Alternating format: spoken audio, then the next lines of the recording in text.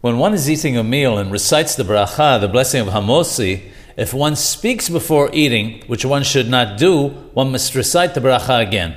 However, if the speaking was connected with the meal, then this is not considered to be an interruption between blessing and eating, and he does not repeat the bracha. An example of this would be if, after reciting the blessing of Hamosi, he asked for salt to dip the bread in, which was not on the table, or asked for food to be given to the animals in their care, which we are obligated to do before eating ourselves.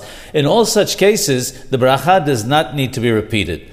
All this only applies after the fact, b'di'abad, if he already spoke. However, lechatehila, the right way is that he should not speak even about these matters from when he has done netilat yadayim, the ritual washing of hands.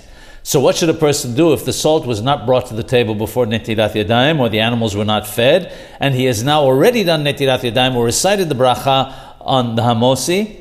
The correct procedure in such a case is to taste a piece of the bread right after the blessing and then say whatever he wishes to. And even though we mentioned that a person is obligated to feed his animals before himself, once he has recited the blessing, he should first taste the bread and then take care of the food for the animals.